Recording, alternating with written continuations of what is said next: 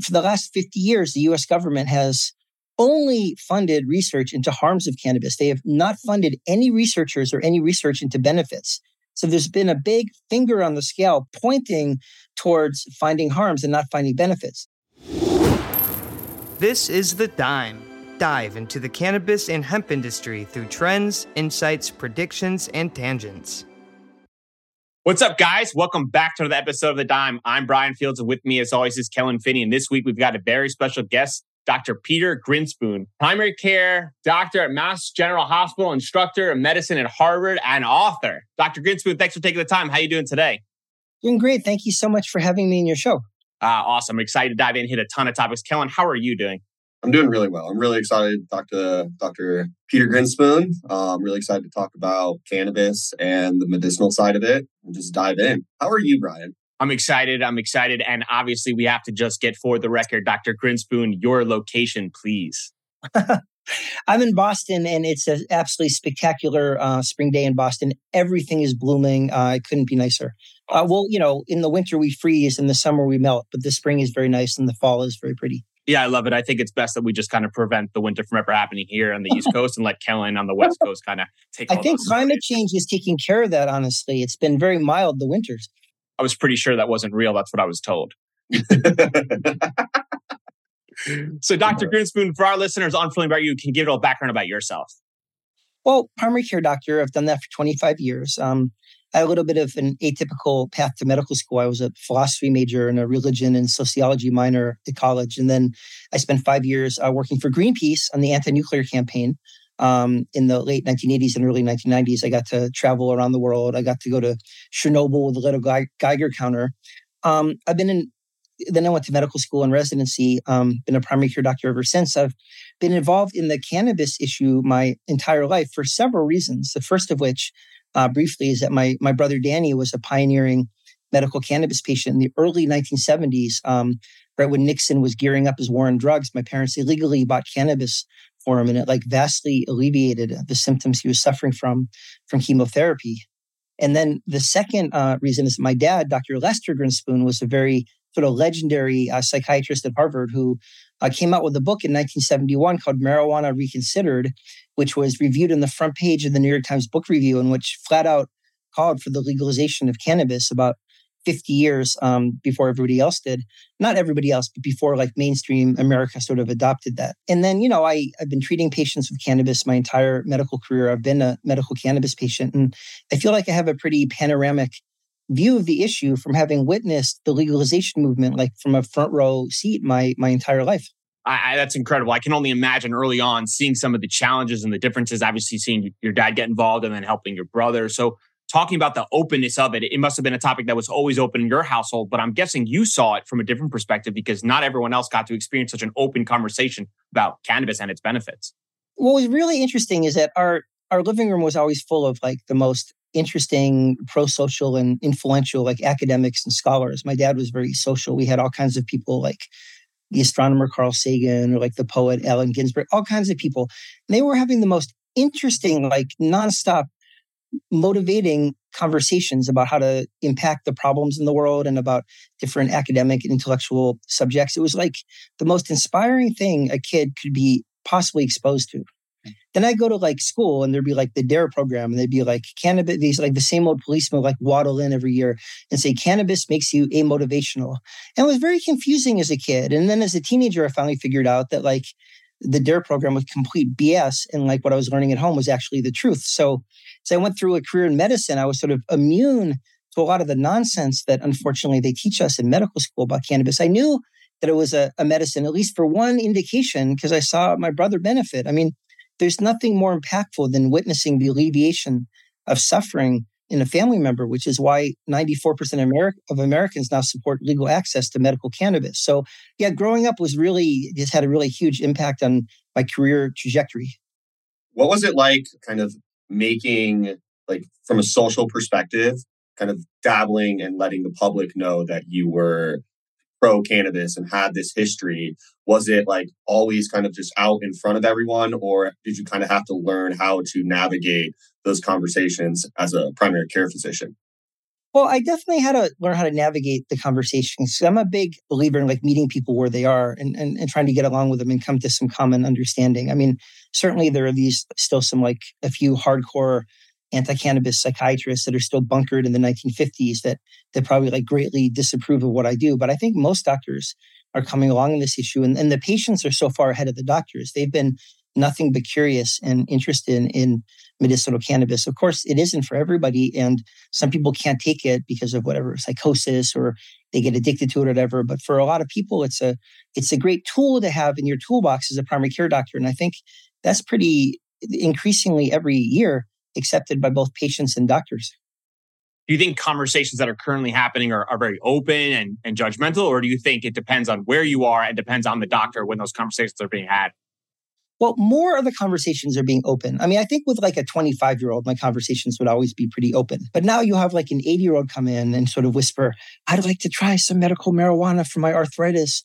All my friends are trying it. And, they look like they want to draw the shades and as if a SWAT team's about to smash in. And no, it's unfortunate with all the stigma. They shouldn't be made to feel guilty or bad or that they're somehow doing anything wrong. So I think who I'm having normalized conversations with is greatly expanding as, for example, older Americans are embracing medical cannabis and are desperate, eager to learn more about it. Has that been one of the motivations for the book, is trying to get that message more broadly out there? Oh, there were many, many motivations for the book, but certainly that is one of them. I just think there's a lot of nonsense. Honestly, the anti-side doesn't have a monopoly on the nonsense. There's nonsense on the pro side too. The extremes of both sides are both making claims that just aren't true. So what I really wanted to do is point out how dysfunctional it is that we have two different narratives about cannabis, depending on who a random person goes to, what doctor, lawyer, politician, business person, policymaker, social worker they go to, they can get that it's a benevolent wellness aid, or that it's like this evil, dangerous narcotic. It sounds like two different plants grown on two different planets, nourished by two different suns. And I trace how we got to these two different belief systems. And then I go through each of the harms and each of the benefits and try to debunk and really solidify what we do know, and very honest about what we don't know yet, and try to come up with a sort of a middle path, not a middle path, but like what I truly think is like the most true take on each of these flashpoint issues on cannabis that hopefully we could all either agree with or at least live with, so we can move forward without the acrimony of the last 50 years. So I think as we're emerging from, the pretty widely agreed upon failure of the war on drugs, we need to come together on cannabis. And it just doesn't work for us to have like these non-overlapping views of cannabis in different segments of our society. As far as you're aware, is there any other areas of medicine that have such wide disparities between pros and cons as cannabis? Well, I think in other drug policies, I mean, opiates, some of the conservatives are like, we shouldn't share needles, and now they're like, we don't want safe consumption sites or to give people Narcan. We don't want to support drug use. And I'm actually personally 15 years in opiate recovery. If you're going to use an opiate, if you're withdrawing, you're going to use an opiate. You don't care if the needle is safe or not. So I get harm reduction is an area that I think there's still a lot of, I think the drug-related issues, because there's a lot of good science and there's a lot of evolution and progression in thought. Harm reduction is great. Less people will overdose on fentanyl, whereas a lot of people are still have these stigmatized views of addiction and of drugs and of drug users from the war on drugs. So I would say any drug issue has its polarization, but really cannabis seems to be a flashpoint for all of this. And I go into this a lot in my book. Is it just that it happened to be, the symbol of the 1960s, or is it something about the way the cannabis unlocks our thoughts and helps us be like mindful and interconnected and creative and think out of the box that governments hate and want to suppress? I mean, I talk a lot about what is it about cannabis that engendered all this controversy. What about for teens? Obviously, that's a hot flashing point where everyone's worried about that it's harmful for teens. And some of the research that's come out, some people have been pretty against it. What's your opinion on that? Well, first of all, with the caveats, if a teen is dying of cancer like my brother Danny, I don't think anybody would argue against it. And then, as I did the book, the evidence for like treating teens with autism was a lot more intriguing and solid than I thought it was going to be before I wrote that chapter. And people are so afraid of using THC on teens because of legitimate concerns about, affecting the developing brain. but the psychiatrists are happy to bombard these same, for example, autistic teenagers with Adderall, Haldol, Thorazine, all these heavy duty tranquilizers, psychostimulants, and neuroleptics. Like, how could you argue? It'd be very difficult to argue that Adderall is like better for your teen brain than a small dose of THC with CBD is. So I think there's a real double standard when it comes to cannabis. But that said, I think that helping teens avoid and delay cannabis use, the Just Say Wait campaign, is an area that both sides can find a lot of common ground on. I think virtually everybody thinks that there's enough data that teens should refrain from using cannabis use. Now, of course, teens won't because they're programmed to take risks. And it's not a big secret that cannabis is interesting. So I think parents shouldn't like freak out if their teenagers try it, but really try to have a sensible conversation about, what the harms are, and a reality-based conversation, not the DARE program where you try to scare them by saying things that aren't true and then they reject your entire message. I believe in telling teens the truth and just explaining, we're concerned about this. You have your whole life. Wait till people say 25, but no one's going to raise the drinking age to 25. Some people say 21. I think most of the harm gets done before age 18, and that a really good line in the sand would just be like, we don't accept this before age 18, and you just have to wait. But, again, the debate is not so much should teens use cannabis as how to talk about teens. Do you pretend that it isn't fun and interesting and lie to them? Or do you tell them the truth and say, this is difficult, but you just have to wait because it's really, really bad for you and you really don't want to hurt your brain? So there's kind of like two sides to cannabis, right? There's a recreational side where people consume it for enjoyment and pleasure, right? And then there's this whole medicinal side of the conversation as well. What do you think is the best way to kind of separate those two buckets and kind of help society move forward with those two very different topics? You know what I mean? Or use cases. That's a little bit of a trick question. It's a great question, but it's a trick question because I talk about in my book how it can be a very illusory, sort of a fine line, a slippery line between recreational and medical use. There's some people that say all use is medical use. And I think of the time, like I went to a Who concert outdoors at Fenway Park and shared a joint with my cousins. And it's like, that wasn't medical. That's using cannabis. It's not medical unless you define medical so broadly that like having fun is a medical use. That doesn't make any sense. So I don't agree that all use is medical. That is a recreational use. Some use is definitely purely medical, like my brother Danny barfing, chemotherapy, dying of leukemia. That's medical. I'll have a patient say that works as a construction worker and she'll be like really sore after, lifting heavy objects all day. And then she'll maybe take a puff or two after work. And then that'll like rejuvenate her muscles and sort of her frustration level from, having been at work all day. And then she'll be able to go out and do some activity like play ice hockey with her friends. Like, is that medical or is that recreational? Sort of both, right? It kind of fits in both. It's recreational, but it's also medical because it's healing the problem that was preventing the recreational. So I think a lot of the use is sort of somewhere along the continuum between medical and recreational. And then there are some instances of pure medical and pure recreational. Are there any findings from your book that when you were doing research that really surprised you that you were unaware of before kind of diving in? Absolutely. I was sort of aware, like surprised with how much we do know and also surprised with how much we don't know. For example, as I alluded to before with autism, I was skeptical, but then I read all the literature and it's really suggestive. It's not definitive, but it's really suggestive that it can certainly help people, autistic kids, with some of the self-injurious and aggressive behavior, self-destructive behavior, CBD with a little bit of THC mixed in. Again, it's hard to argue that that's more dangerous than Adderall or Thorazine or Haldol or whatever these drugs they're giving these poor kids. So I was really surprised that for some of that. And then for some of the harms, like I thought that it was like a slam dunk that it was bad for teens. But a lot of the studies are like based on observational studies. Like these kids did more poorly on this IQ test. But then you read the limitations section of the study and it's like, well, we didn't factor out smoking, other drug use, like methamphetamine wouldn't affect it, other drug use, poverty, poor kids do worse on IQ tests than privileged kids. So a lot of the research was really, really biased. Again, for the last 50 years, the US government has only funded research into harms of cannabis. They have not funded any researchers or any research into benefits.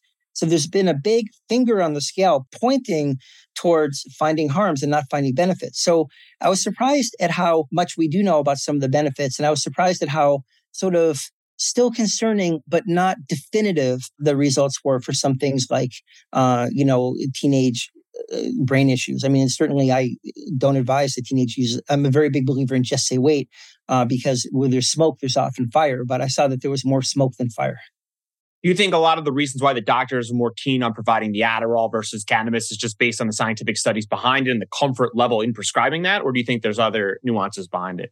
It's based on the scientific studies that were done and promoted. You had pharma doing and promoting all these studies about Adderall, and the ones that showed that it was bad or didn't work, they just wouldn't publish. You don't have to publish a study. I mean, I think the laws were changing a little bit on that. And the ones that were published that showed Adderall helps ADHD were pumped directly into the brains of our nation's doctors. I mean, a lot of the medical societies are really compromised by pharmaceutical money. It's really hard to believe that there's a firewall between what they believe about these drugs, pro-Adderall, anti-cannabis, and all the funding they get from pharmaceutical companies. Now, that said, Adderall is an extremely effective treatment for attention deficit hyperactivity disorder, critical medicine. There's a shortage of it right now, which is tragic and is harming a lot of people. It's not bashing on Adderall. I'm just making the point that the studies of cannabis, the only ones that doctors got and get to this day are the ones about harm. Most of the studies done were looking for harm. And then there's another thing called publication bias, where if you find a harm, it gets in all the newspapers, CNN, marijuana causes your leg to fall off. Whereas there's no headline, marijuana doesn't cause your leg to fall off, because that's boring. That's also true with the benefits. Marijuana cures pain, gets in all the headlines. This study showed that marijuana didn't cure this particular type of pain in this particular dose. That's a boring headline. So something called publication bias also affects doctors. What they get fed really impacts what they think and do.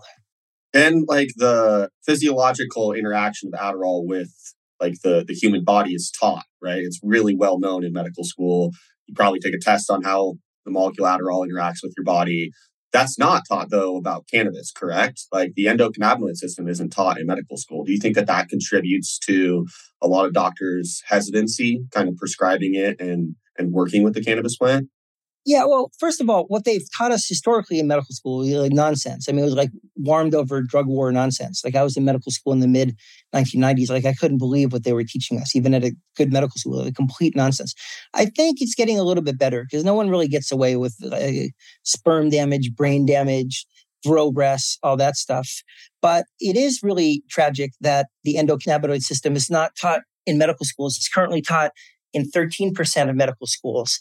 And, that's growing, but it's taught more in Europe and in other places. It's currently taught in 13% of medical schools. And, that's really nuts. Whether you're pro, anti, or neutral about cannabis, how could you not want to insist on understanding the endocannabinoid system? I mean, the endocannabinoid system is a central system of neurons and neurotransmitters that we all have. They're very ancient. It's 500 million years old. Humans have only been using cannabis for 5,000 years. The endocannabinoid system far predates humans.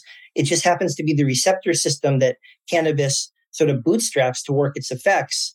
And, it was late to be discovered because of the war on drugs. And then it's very late to be incorporated into medical school curriculum as a hangover from the war on drugs. So again, it's only taught in about 13% of medical schools. Hopefully that's growing. That's in the US. In other countries, they're certainly discussing the endocannabinoid system. And I think there's a lot of pressure for them to open it up in the US. But I think it really cripples American physicians because they don't have the basic intellectual mechanism to understand how cannabis works. I mean, it sounds ridiculous that with a fibromyalgia patient, it's a certain type of chronic pain syndrome, that it could numb your pain. It could help with your perception of the pain, so it's less noxious to you. It can help with your anxiety about the pain. It could help your sleep, and it could help your quality of life. It could do at least 5 different things. And it just sounds like magical thinking until you understand how central the endocannabinoid system is, that it controls memory, learning, fear extinction, temperature, reproduction, appetite, temperature. And once you understand the endocannabinoid system, what cannabis does, both in terms of benefits and harms, and what it can't do, make much more sense. So we urgently need to be teaching this in medical schools. How do we go from 13% to 90%? Is it federal legalization or something else? Well, federal legalization would really help, but I just think there has to be a lot of pressure on the medical schools. And I think there is. I think there's a lot of public outcry. I mean, I think there's a lot of pressure on doctors right now. They used to get away with just repeating a couple sentences if they got, I don't know, from the American Medical Association or the American Psychiatric Association, cannabis isn't a medicine, it's dangerous, don't use it. I mean, now that Americans across the board have woken up to the fact that they've been sold a bill of goods about cannabis. And now that 94% of Americans support legal access to medical cannabis, they're asking their doctors, and their doctors have to say something, and they don't know what to say. So it creates a lot of very awkward experiences. Then of course, studies have shown that like 60% of people want to get their information from their doctors, and like 2% actually do end up getting their information from doctors because the doctors don't know much about it. Then they end up getting their information from the bud tenders, which is equally inappropriate because bud tenders, really nice people, know a ton about cannabis, but they're not medically trained. Of course, they shouldn't be giving medical advice. But then the doctors criticize the fact that the bud tenders are giving them information, but the patients wanted to go to their doctors first and the doctors couldn't help them. So it's just a mess all around if doctors and nurses and physician assistants and all the healthcare providers aren't up to date and educated on all about cannabis, the good and the bad. Do you think one of the challenges is the fact that modern medicine is used to working with a single compound and cannabis is a variety, and big pharma is unlikely to sponsor some of these trials in order to help some of that research come forward?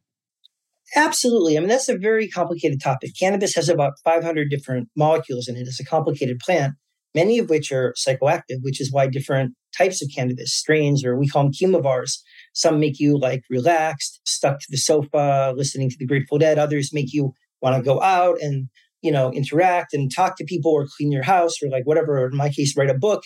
So it affects people differently. And, I don't even think the FDA has a pathway for approval of a botanical medicine. And even if they did, one with 500 different compounds, we're not talking about like ginseng, which is one compound. And then who's going to pay for it? It's very expensive to get a drug through the approval process. It's like millions of dollars, and people can just grow their own. So there isn't much financial incentive. And then we're still fighting a lot of stigma and a lot of like institutional momentum against cannabis. It's still Schedule 1 in the Controlled Substance Act. The DEA has been a disaster on cannabis since before birth. So is the National Institute of Drug Abuse, NIDA. So we've got a lot of work to do. I mean, again, the patients have got it, but the physicians are getting there, and the sort of infrastructure is as usual is sort of falling behind. Do you think some of these private companies could potentially start to spearhead some of this like fundamental research that's needed to help educate the masses? Well, absolutely. I mean, that's always a little bit of a loaded question because right. There's bias, right? Well, the tobacco industry did a lot of research, and then they're like, "Hey, tobacco." And, there's a lot of trust, and then that raised another interesting issue with which I know we discussed a little bit before the show. Like, what is the heart and soul of the cannabis industry? To a certain extent, it's all these spectacular, wonderful, pro-social people that have been fighting, risking everything for legalization, which was the right thing to do. And to a certain extent, it's being colonized by people from tobacco, alcohol, and pharma who have resisted legalization because they viewed it as competition. And now that they're losing the legalization battle, they're having a, well, if we can't beat them, let's join them attitude. And they're sort of joining a lot of these companies and sort of taking over, which is why, the prohibitionists are like big marijuana this, big marijuana that. But the cannabis industry is actually a very complicated mixture of like sort of really lame people from the tobacco and alcohol industries, people from the pharma industry, some of which are like great people and others just want to make a buck like everybody else, and these really great people from the cannabis industry. So it's a really heterogeneous group, and it's very difficult to kind of generalize about like the cannabis industry or big marijuana or whatever they call it. But I just don't think there's a lot of trust from any industry. I mean, look what alcohol did. They managed to get people to think that drinking red wine was good for you. And now we know that up to 3 drinks a week can cause cancer. I mean, they snowed everybody. So I think they could, but there's a big trust barrier that would be very difficult to overcome with good reason, historically. My mom loves that red wine fact. I've tried to get alcoholic patients to stop drinking, and they've said, I'm worried about my good cholesterol. It's like, you lost your dog, you lost your wife, you lost your car, you have blackouts, 3 times a week, your liver's dying, and you're worried about your good cholesterol. I mean, it's really amazing how much they snowed people on that. Yeah, for sure. One of the things I think is most important is the public's perception of cannabis. And I think with influential people like Andrew Human coming on and speaking about cannabis, more so on the harms, I think that's challenging for a lot. So I'd love to get your perspective on what he said on the psychosis and high THC and some of the potential harmful side effects of it. Right. Well, first of all, I thought he made a good faith effort to be two-sided on this podcast. And he really did make disclaimers. Like, I'm not trying to demonize anybody or demonize this. And he did talk about his concerns with psychosis and the teen brain and so forth in high doses. I thought there are a lot of inaccuracies in this podcast, but, I think any specialist in any field that listens to a generalist do a podcast probably is afflicted by the same thing. He has a podcast on bipolar, which sounds interesting. I'm interested in bipolar and I'm going to listen to it one day. I'm a little bit skeptical because I know that some of the cannabis stuff wasn't true. So I'm feeling like, how do I know what's true in the bipolar podcast or not? But I'm sure if I were a bipolar specialist and I listened to the bipolar podcast, I'd be like, oh my God, this isn't all true. So I think it's very difficult to take that broad a topic. I thought the most true thing he said in the entire podcast was, I am not a cannabis user. Because if he had had some lived experience with cannabis, he certainly would have understood some of these things better. But he says that it increases schizophrenia. It doesn't increase rates of schizophrenia. That's like flat out not true. The rates of schizophrenia have been stable across the world at about 1% of the population, straight from the mid 1950s when about, maybe 100,000 people worldwide were using cannabis to this date where 400 million people are using cannabis. It is absolutely impossible that the rate of schizophrenia would not go up if you go from 100,000 users to 400 million users. It's simply not true. However, cannabis can trigger schizophrenia earlier in people that are genetically susceptible to it, which is a big deal. If you get schizophrenia at age 21 instead of 25, that's 4 years where you're not learning adult skills, not learning how to take care of yourself, to work, to live in an apartment. So in that sense, it can precipitate, it can be one of many factors, alcohol, tobacco, amphetamines, steroids, many factors can trigger schizophrenia earlier. So cannabis is not blame-free in the psychosis area. Cannabis can also trigger a substance-induced psychosis. A very small percentage of people can become psychotic using cannabis or using psychedelics or amphetamines or steroids. I mean, there are psychosis-related side effects. And then further, if someone has psychosis such as bipolar or schizophrenia, cannabis could be really destabilizing to them. And it's really recommended that they stay away from it. I mean, everybody's different. Some people find a way to incorporate it into their care, but in general, I recommend against it. So cannabis is not blameless with psychosis, but it certainly doesn't cause schizophrenia. So this is a perfect example of how the discussion is actually quite nuanced. And if you don't have the background, you're sort of susceptible to whatever specialist you talk to. So if you talk to a specialist, like an old school psychiatrist that's still fighting the drug war, they'll say, yeah, cannabis causes schizophrenia. And if you don't have a very robust background and haven't heard all the different theories, does the same gene cause cannabis and schizophrenia? Does the people who are prone to schizophrenia have a attraction to cannabis because they're self-treating their symptoms? Or does the cannabis trigger the schizophrenia? There are all these different theories. It's a nuanced discussion. And it's very hard for someone to take 50 years of thousands of researchers and sort of summarize it in a way that's going to be 100% accurate. Do you have any concerns with high THC products? Well, there was one study that came out that tried to link the rates of psychosis to the levels of THC in different European countries. And I just savaged the study. It was the most ridiculous study I've ever seen. I 10 different points against it. For example, they say 50% of the cases of psychosis in London and Amsterdam would be avoided if people didn't use high THC cannabis, which they described as greater than 10% that the police confiscated. I mean, high THC, 10% is if you could find THC that's 10% in this country, you wouldn't consider that high. You'd be like, why is there only 10% THC? So it was a ridiculous study. I don't think that you're more likely to become psychotic with high THC unless you want to make the argument that smoking, one joint of 5% THC would make you psychotic more than smoking half a joint of 10% THC because you get it more quickly. But no one seems to be making that argument. It's sort of like saying that port wine is twice as dangerous as regular wine because it's twice as strong. Sure, you might get drunk a little faster, but it doesn't trigger alcoholism any more robustly. Two main harms of very high THC are, one, it's very easy to overconsume. I'm the one at the parties who people say, is there a doctor in the house? The people who took the same 3 bong hits they did in college when it was 4% THC now take 3 bong hits because they want to try it again because it's legal and end up like on the floor with their head spinning, like, oh, I'm going to throw up. Like it definitely is a miserable experience. So I think people can accidentally overconsume, which nobody dies, but it's an awful experience for, many of us have been there, done that.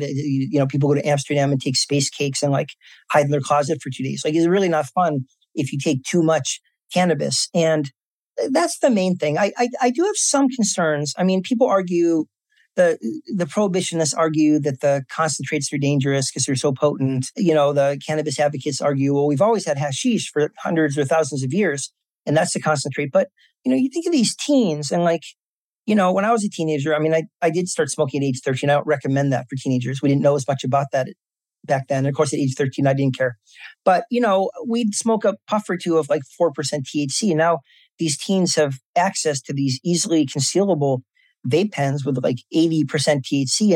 And you do sort of worry that they're like blasting their brains out. So I do have some reservations. I'm not arguing to make them illegal because all that does is put it on the illicit market. And then the teens end up with the same vape, except who knows what the heck is in it. It's like going to cause E-valley lung syndrome. So I'm not a big believer in criminalizing these things. I think we need to educate and regulate. But I am a little bit worried about sort of the like teens blasting their brains out with like super high THC. So it's not that I have no reservations about the high THC concentrates, but I just don't think they necessarily contribute to psychosis. The last point is that, as my dad always used to point out, as I mentioned, he was a cannabis specialist. And as any cannabis user on earth knows, and as people that don't use cannabis don't know, and that's why, as I mentioned very early, I think lived experience is a very important part of understanding the cannabis experience. People titrate to their own level of comfort. So nobody wants to take more because they get anxious and uncomfortable. So if you get someone who's too strong, the next time you just take one puff. So I really think that fear is a little bit overblown, particularly because people tend to titrate to their own level of comfort and enjoyment. So the dose is in the poison, or the poison is in the dose, right? And so do you think... drugs. Yeah, for all drugs, for sure. And so do you think that, so with alcohol, right, you can't go buy 100% ethanol as a consumer, right? Like you can get moonshine, which is close, but it doesn't really sell that well. To make it Everclear, yeah. Like, but drink it is disgusting. And like, why would you drink Everclear as opposed to drinking twice as much vodka? So do you think that a cap on THC products for recreational purposes is like a potential approach to regulating the exposure that people are going to have to high THC products?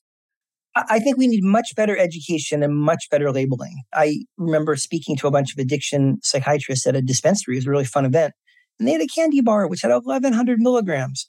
Each piece had 110 milligrams. Like if I take 10 milligrams, I'm good. If I took 110 milligrams, one square of chocolate, I'd be like, I'd have a horrible experience. And if I ate the whole chocolate bar, I might even end up in the hospital.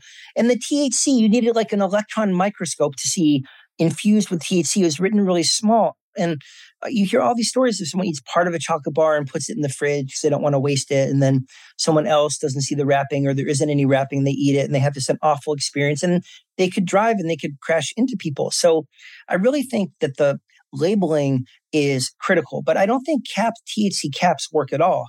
Because again, people titrate to their own level of comfort. If you criminalize certain levels of THC, they're just going to end up more dangerous on the illicit market. And then finally, if a medical patient, many of my medical patients, they're elderly or they're veterans or they're just impoverished patients. I work as a primary care doctor in an inner city clinic. It just makes it twice as expensive. You have to buy twice as much of the 10% cannabis as you would the 20% cannabis. Maybe it would cost a little less, but generally it makes it more expensive for people. And then that will drive them to the illicit market. So I don't think the THC caps work at all. Maybe some attention could be given to the very high end of the concentrates, just to rein them in within reason, not enough so that it goes immediately to the illicit market. But beyond that, I'm not a believer in THC caps for the reasons I just described. If someone does have overconsumption, is there certain things that they can do in order to help regulate their body, or is it just kind of like wait it out and hope for the best? Well, certainly wait it out and hope for the best. Sitting in a quiet place, talking to friends. Any food or things you can consume in order to help kind of lower that feeling? Well, people say that consuming CBD, it changes the shape of the cannabis receptor, and that could make it bind less tightly, and that CBD can mitigate some of the effects of THC. I don't think that's been well proven. I think it's worth trying. Other studies have shown that THC can increase the serum levels of the THC because they compete for liver enzymes in exactly the same way that grapefruit juice does. It just uses up the liver enzymes. But I think some people believe in using CBD, but I don't really think there's a good antidote just yet. Now, I do want to say that if like your heartbeat's going at 200 beats per minute, or if you're having a full-blown anxiety panic attack, like if you ate that 1,100 milligram candy bar, or if you're having chest pain, then you should call 911. I think most of these episodes can just be addressed with like calm reassurance and waiting it out. But if you, for example, happen to have taken an accidental overdose with a really strong edible, that could actually be in a medical emergency. And, better safe than sorry, get some, again, nobody's died, but cannabis can trigger arrhythmias, especially if you take too high a dose.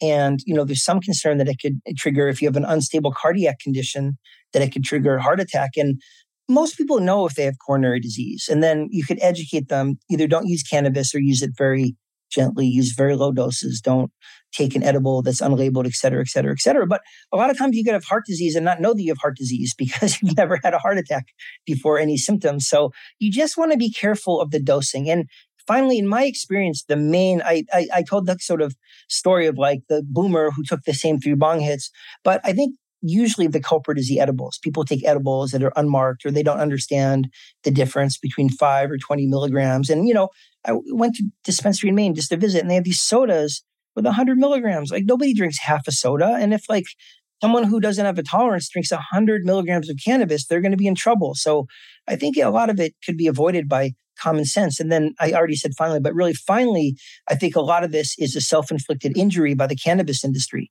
They're getting all this bad press about pediatric overdoses. And if you just have a bag of gummies that looks to a 4-year-old like a yummy bag of gummies, like the job of the 4-year-old is to eat all the gummies. And like the 4-year-old is not going to read or understand the THC warning to the extent there even is a good THC warning. So I think we're playing by fire, just making it into chocolates, into gummies in the first place.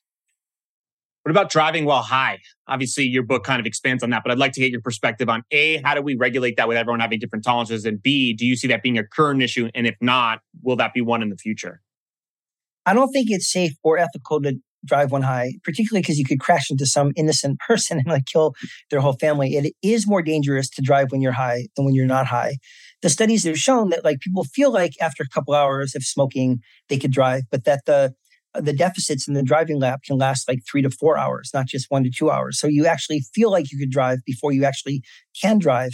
And the things that get worse, the joke is that people who are drunk speed through the red light and people who are high like stop gently at the green light. You don't really want to do either. But what they find in driving labs is that people don't respond to signals as quickly, like spacing out, listening to the dad on the green light, and there's more lane deviation. But that said, on average, if you look at all the studies, driving at just above the legal limit of about 100 alcohol, the legal limit's like 80, your increase of crash risk is like 14 times. And driving high, all things considered, is about 1 to 2 times more dangerous than driving non-stoned, which is about exactly as much as Benadryl or the opiates we were all allowed to take, or the gabapentinoids for pain, or the antihistamine, I mentioned Benadryl, or the benzodiazepines, the Valium, the Klonopin. A million prescription medications impair you in the same way as cannabis does. So the question is, why are we having such a strict double standard against cannabis?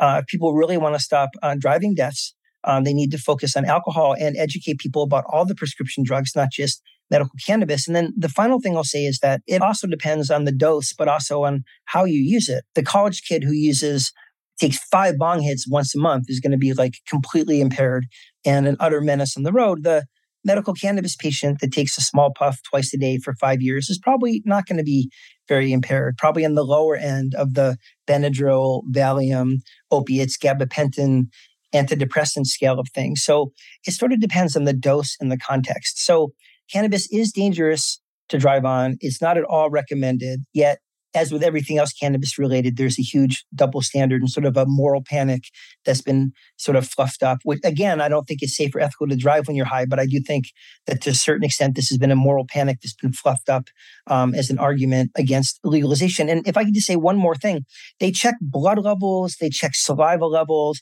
None of that stuff works at all. It literally doesn't work because a medical patient who uses it every day could have very high levels and not be impaired at all. And someone who hasn't used it in 6 months, who took an edible 4 hours ago, could be completely zonked out, utterly unsafe to drive, and not have high levels.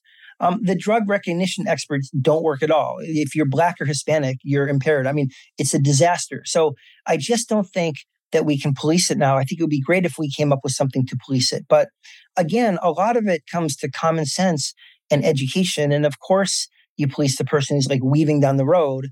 But you have to ask yourself, do you really want to arrest the modest medical cannabis user who's not impaired at all? And, similar to a person who took an opiate the night before for their back pain. I was just going to make that point is that medical patients tend to have like a higher baseline level of THC in their blood. So right now, I don't know what the exact measurement is, but you can get a DUI for being driving high, and it's tied to blood levels, correct? Like is that 5 nanograms per milliliter or something. Per deciliter, right? Yeah. Totally. So, I mean, in your mind, is there a way that we are going to be able to police this at all with like a standard like measurement device as BAC or something like that? Do you think that that's the way that it's going to be policed? Because like if an officer is making a judgment call if someone is impaired or not, they're going to need some sort of number to tie that to numerically, right? I absolutely agree. I mean, if you have a certain level, that means you've used cannabis within the last 3 weeks. It doesn't mean that you're impaired. So they can't use it. But everybody's looking for this. This is like the holy grail because it's a huge industry. Certainly, if a police officer pulls over someone who's like blatantly impaired, you want to figure out what they're impaired on and how impaired. And they're looking at saliva tests, at drug tests, at like sweat tests, at urine tests, and they just haven't got there yet, either with the biological testing or with the drug recognition experts. I mean, I sort of half jokingly in my book suggest they should just get some cannabis users to, help with the drug recognition. I mean, the police officers don't know anything about cannabis. How would they have any idea if you're stoned or not? And it's sort of a coin toss. They're wrong about a third of the time. And, they have false positives at least 10% of the time, which means an innocent person is going to prison, and they have false negatives, like they miss it like 33% of the time. And it begs the question that if like a third of the time a police officer is evaluating you, you're high, you're nervous, and they miss it, how impaired could you possibly be? So I just don't think we're anywhere near solving this one. And you just have to read the newspaper headlines really skeptically because people puff up their discoveries. And then you read in the limitations section of the studies, well, we actually missed 99.9% of the cases. But, the headline always makes it sound better than it is. You have to read the studies for yourself. Yeah, I don't know how many people do that. I think the headline is really what people like to take away, especially in today's day and age. So let's slightly switch gears. Cannabis for pregnant women. In your experience or in some of your research, have you found it to be safe or something that people should stay away from? Well, keep in mind that my other hat is a primary care doctor. And as involved in the cannabis legalization movement as I've been my entire life, I'm still like so cautious about giving anything that could be potentially harmful to a pregnant woman. And we don't know the cannabis is safe. It's very hard to prove. You can't study it on pregnant women. A lot of the harm data has been hyped up. We don't know how dangerous it is because it's been very exaggerated. But I think anything during pregnancy is guilty until proven innocent. So, there are exceptions. If a woman's having very severe nausea, vomiting, that they require being in the hospital, and they're being given these, again, just like the autistic kids, these heavy-duty neuroleptic medications that are very bad for the fetus, it's hard to argue that THC is worse than that. So I think there are certainly exceptions, and it certainly does help women with morning sickness. But I tend to ask people to avoid it because we don't know that it's safe. Now, that said, as my wife pointed out when I was writing the book, you can't just tell pregnant women not to take anything. If they have a blistering migraine, Tylenol is not safe, ibuprofen is not safe, opiates aren't particularly safe. Like, they have to take something. So, and what I do every moment as a primary care doctor is say, is this, whatever I'm using, cannabis or any other drug, less harmful or toxic than whatever else I would be using? And we just need to have more neutral, unbiased studies about cannabis to try to get a gauge of how harmful or blameless it is, so we know whether it should be a tool with pregnant women. But at this point, we don't know enough to recommend it.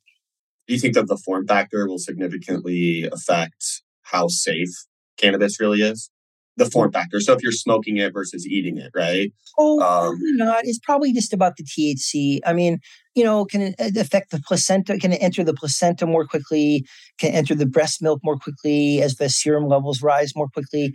Certainly. But I think it's all going to come down to, with the fetus and then with the newborn, the endocannabinoid system is like critical to everything, every process.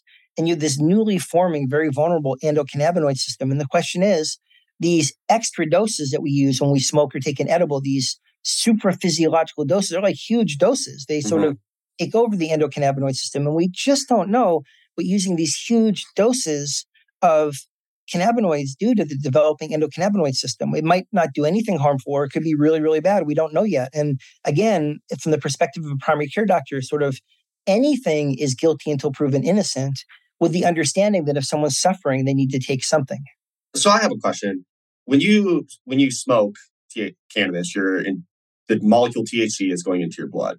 When you eat cannabis, it's processed by your liver into 11-hydroxy, right? So is there different pharmacokinetics associated with those different APIs or those different molecules in the blood? That's part of why it lasts longer when you take an edible. You smoke, it lasts a couple hours. You shouldn't drive for 4 hours. But, you go on with your day, you take an edible, it can last for like 6, 8, 12 hours. And also it takes longer to kick in. So it's definitely metabolized very differently. And also the quality of the high, and ultimately the quality of some of the medicinal effects, as we're going to, once we start actually studying benefits and not just harms, might be very different. People describe the edible version of getting high as more like psychedelic and spacey, and it can be more stressful for some people. It might be dose related.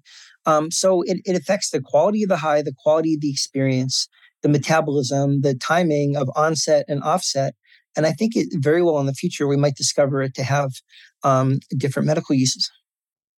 I want to read a quote from your book and then get your opinion. Cannabis was widely embraced by medical institutions between 1840 and 1900, as more than 100 papers were published in the Western medical literature recommending its clinical use for various ailments. How many average people do you think would know that? I would say, if I'm just going to guess, pull something out of my rear end, I would guess a fifth, because a fifth of Americans seem to be like very diehard cannabis enthusiasts, and they would know a lot about the history. I mean, anybody who read my dad's book, Marijuana Reconsidered, in 1971, which I mentioned at the very beginning, which was reviewed in the front page of the New York Times Book Review and was a bestseller, would know that. And I think it's a very common part of cannabis lore. I think your average American that's just grown up under the last 50 years of drug war nonsense would have no idea that we're not actually legalizing cannabis. We're re-legalizing it, and it went really well. And, it's really interesting. We re-legalized alcohol after 11 years. There was still the infrastructure. There were still people remembered, the same generation remembered going to the package store and buying some beer. Now it's several generations later, and a lot of institutional knowledge, a lot of the knowledge that physicians used to have has been lost about cannabis. So there are just a lot of things that people are rediscovering, and they're like, wow, I didn't know it was legal in the US. It's really kind of fun to watch people relearn this stuff. Yeah, it was really powerful when I saw that. I was shocked to see how many people probably would believe that. Let's do a quick rapid fire. True or false? Cannabis stunts brain growth. False, unless potentially you're a teenager with heavy use before the age of 18. It could potentially have a negative effect on the brain.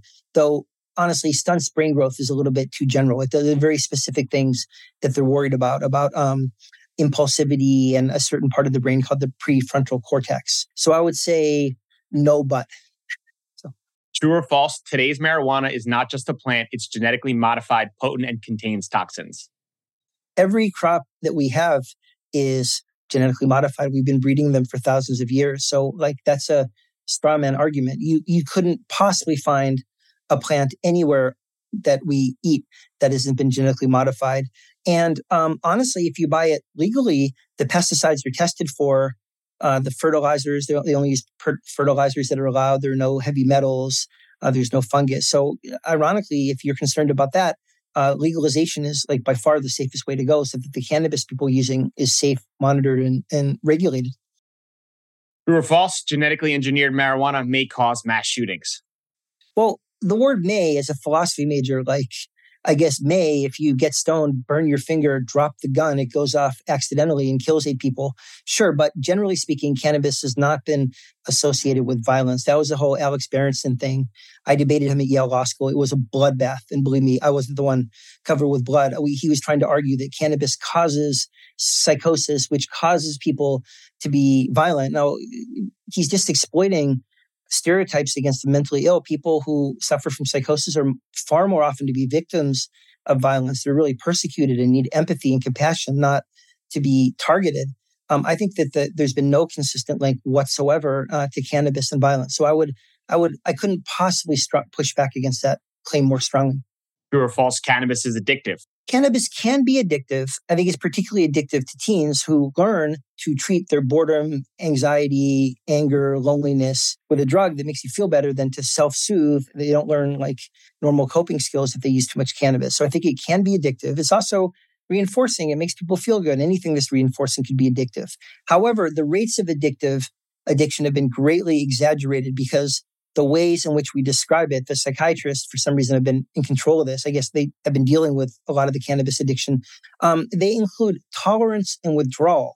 Now, we don't include tolerance and withdrawal when we prescribe opiates, when we try to determine if someone's addicted, because everybody who's on medicinal opiates has tolerance and withdrawal. They'd all be addicted. So I think the way we define addiction ropes in unnecessarily and pathologizes many of the medical cannabis users, which is doing them a great harm. So I think cannabis can be addictive for teens and for adults, but it's not nearly as addictive as it's been claimed to be. So it's sort of like true, but very exaggerated. True or false? Marijuana more than doubles the risk of developing opioid use disorder or initiating non-medical prescription opioid use. False. The gateway theory of drug use was a complete fever dream of the war on drugs. Unfortunately, a lot of doctors and psychiatrists still cite this. Much more common. I mean, everybody who develops opiate addiction drank milk as a child, but the milk didn't cause the opiate addiction. There's just an association. Cannabis is thought much more these days to be a gateway off of addiction, off of opiate addiction, off of alcohol addiction, as opposed to a gateway onto addiction. So I 100% flat out disagree with that statement. True or false? Cannabis can help cure cancer. That's complicated. Cannabis has not been shown to help cure or treat cancer in humans. There's very intriguing laboratory, cell, and animal data. So I wouldn't be surprised if in 10 years we use it as an adjunct to chemotherapy. But right now, it has no role whatsoever in treating the cancer. Cannabis is incredibly helpful in treating the symptoms of cancer, the anxiety, the pain, the insomnia, the lack of appetite, the nausea. So cannabis is critical in cancer care. It's hard to find an oncologist that isn't a supporter of medical cannabis. But at the same time, the cannabis does not treat the cancer. And I sort of strongly disagree with these Rick Simpson oil advocates. I mean, they're harming people to the extent that people will use that instead of going to an oncologist. We're much better at treating cancer than we used to be. Even 25 years ago, when I was in medical school, I have patients that have had lung cancer that are alive 20 years later. Used to be dead in a year or two. We're getting really good at treating many types of cancer. And it just breaks my heart when people are like, oh, I'm just going to use Rick Simpson oil. I haven't even met with an oncologist. I think that's very dangerous. What is one factor statistic about cannabis that would surprise others to learn? There's so many. Well, I think it's interesting that the first time people use it, a lot of times they don't get high and people don't really understand why that's the case. My dad had a theory that sort of the brain receptors had to be kindled. But I remember as a teenager, we'd smoke and be like, are we high yet? Am I high? And a lot of people experience that the first time that they use cannabis. And believe me, if you're high, you know it, especially the first time because you're not used to it. But so I think it's a really interesting fact that the first time you use it, a lot of times nothing happens. When you got started in the cannabis industry, what did you get right? And most importantly, what did you get wrong? Well, I was lucky to get a lot of things right because I learned from the best. I learned from my dad. He was my mentor for my entire life. And he was like the world leading expert on it, like since 1971. I was born in 1966. So for my entire adult and childhood life, I've had like the world's best mentor. The things I got wrong about it, for a while I was thinking it isn't addictive. And then as I treat patients and learn more about it, I mentioned the rates of addiction are exaggerated, but definitely can be addictive. I mean, a lot of what I got wrong about it is because the US government lied about the harms so much for so long that today many cannabis advocates still reflectively reject any study that shows any purported harm. And I think that's a very dangerous state of events, which is why in my book, I tried to focus as much on what are the harms as what are the benefits. And I think I fell into that for a while particularly before I went into medical school, because I even had people say, why would I get a COVID vaccine? The government lied about cannabis. They're lying about COVID. And that's really, nothing scares you more as a doctor than to hear that kind of thinking. So I think just because not only did the government lie about cannabis for the last 50 years, like flat out lie and only support research into the harms, there wasn't a very fine line between what the government was saying about cannabis and what the medical community was saying. There was very little thinking for yourselves on the issue. My dad was able to do it. Dr. Andy Weil was, Norman Zinber. A lot of doctors were able to, but many doctors didn't. They just bought the party line. So I think that there's a real credibility gap, and that affected a lot of cannabis users, myself included, until I was forced by A, my interest in the issue, and B, by my medical training, to take a very deep look at the literature. Before we do predictions, we ask all of our guests, if you could sum up your experience in a main takeaway or lesson learned to pass on to the next generation, what would it be? Be humble and learn things with an open mind, because a lot of the stuff is more complicated than the little sound bites that we get. So I'd say humility is an important part, and to be open to the fact I might have been wrong about that. I want to rethink that. Be willing to rethink things, because you could either get your back up against the wall and say, nope, I'm sure of X, or you could say, well, your whole life, is X true or is X not true? I don't have on cannabis, I say very early in the book, I don't have a monopoly on the truth, and a lot of this stuff's really complicated. So I think humility is like the most important factor. All right, prediction time. Dr. Grinspoon, what specific topics in cannabis is no one talking about now that historians will study in the future? The ways, just like psychedelics, and cannabis is a psychedelic, that cannabis can help with insight, motivation, understanding yourself, mindfulness, connecting with other people, and the vast potential cannabis has in therapy, in psychotherapy, that we literally have just ignored because the psychiatrists have been programmed to be so anti-cannabis. Well said. Kellen? I agree. I think that in 100 years, we'll look back and realize how important plants have been to human consciousness. Amen to that. Right. What do you think, Brian? I don't know. I thought about this. It's your question. But as I've said, I was allowed to say that. but as I've said before, I don't think about an answer because I don't think that's fair for the others. I think the entourage effect, the endocannabinoid system, I think there's still so much to learn that it's hard to imagine what historians will look back on and pinpoint specifically on how critical it was. Dr. Grinspoon, you breaking down on the endocannabinoid system and how critical it is for human beings, and the fact that it's not studied in medical school continues to just alarm me at a high rate. I mean, how can you make accurate recommendations when we're not even sure how it works? I think we'll unlock different areas and be surprised and shocked on what these findings do, which hopefully can influence medicine in a variety of different ways, plant medicine being one at the core. Absolutely. So Dr. Grinspoon, for those who want to get in touch, they want to read the book, where can they find you? Well, the book comes out on 4/20, and it's going to be in all bookstores. You can find it on Amazon or Barnes & Noble or Bookseller. And the easiest way to get in contact with me or to find the book or all these great events, like dozens of great events, is to check out my website, which is just www.petergrinspoon.com. And Grinspoon spelled grin like smile, spoon like fork. So it's www.petergrinspoon.com. And you can get the book, you can read about the book, you can see all the fun events, you can see a lot of media hits. It's a fun website. I have someone really with an artistic sense who designs it. Yeah, it is great stuff. I really appreciate the conversation. We'll link it up on the show notes so that everyone can find it. Thanks for taking the time. Thank you guys so much. I really enjoyed our conversation. Thank you. Guys, if you've enjoyed this podcast over the last few years, can you please take 3 minutes or less and leave us a quick review on Apple or Spotify? All reviews make a massive difference for us and help other people like you find this podcast. From the bottom of our hearts, thank you.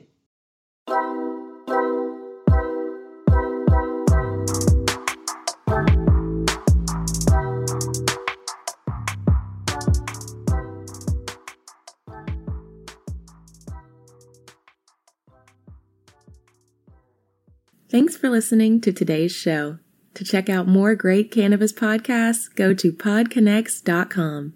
Here's a preview of one of our other shows. Hi, my name is Kira Reed, and I'd like to invite you to be inspired by the women who are leading in the cannabis industry. Each week, we will discuss empowerment, leadership, and what it means to be a woman in charge in marijuana, hemp, and CBD.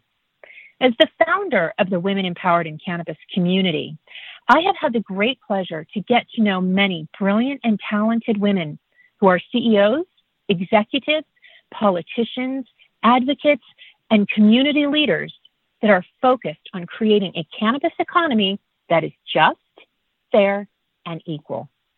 We'll learn how these women make decisions, how they navigate a predominantly male industry, and what they're doing to level the playing field for women.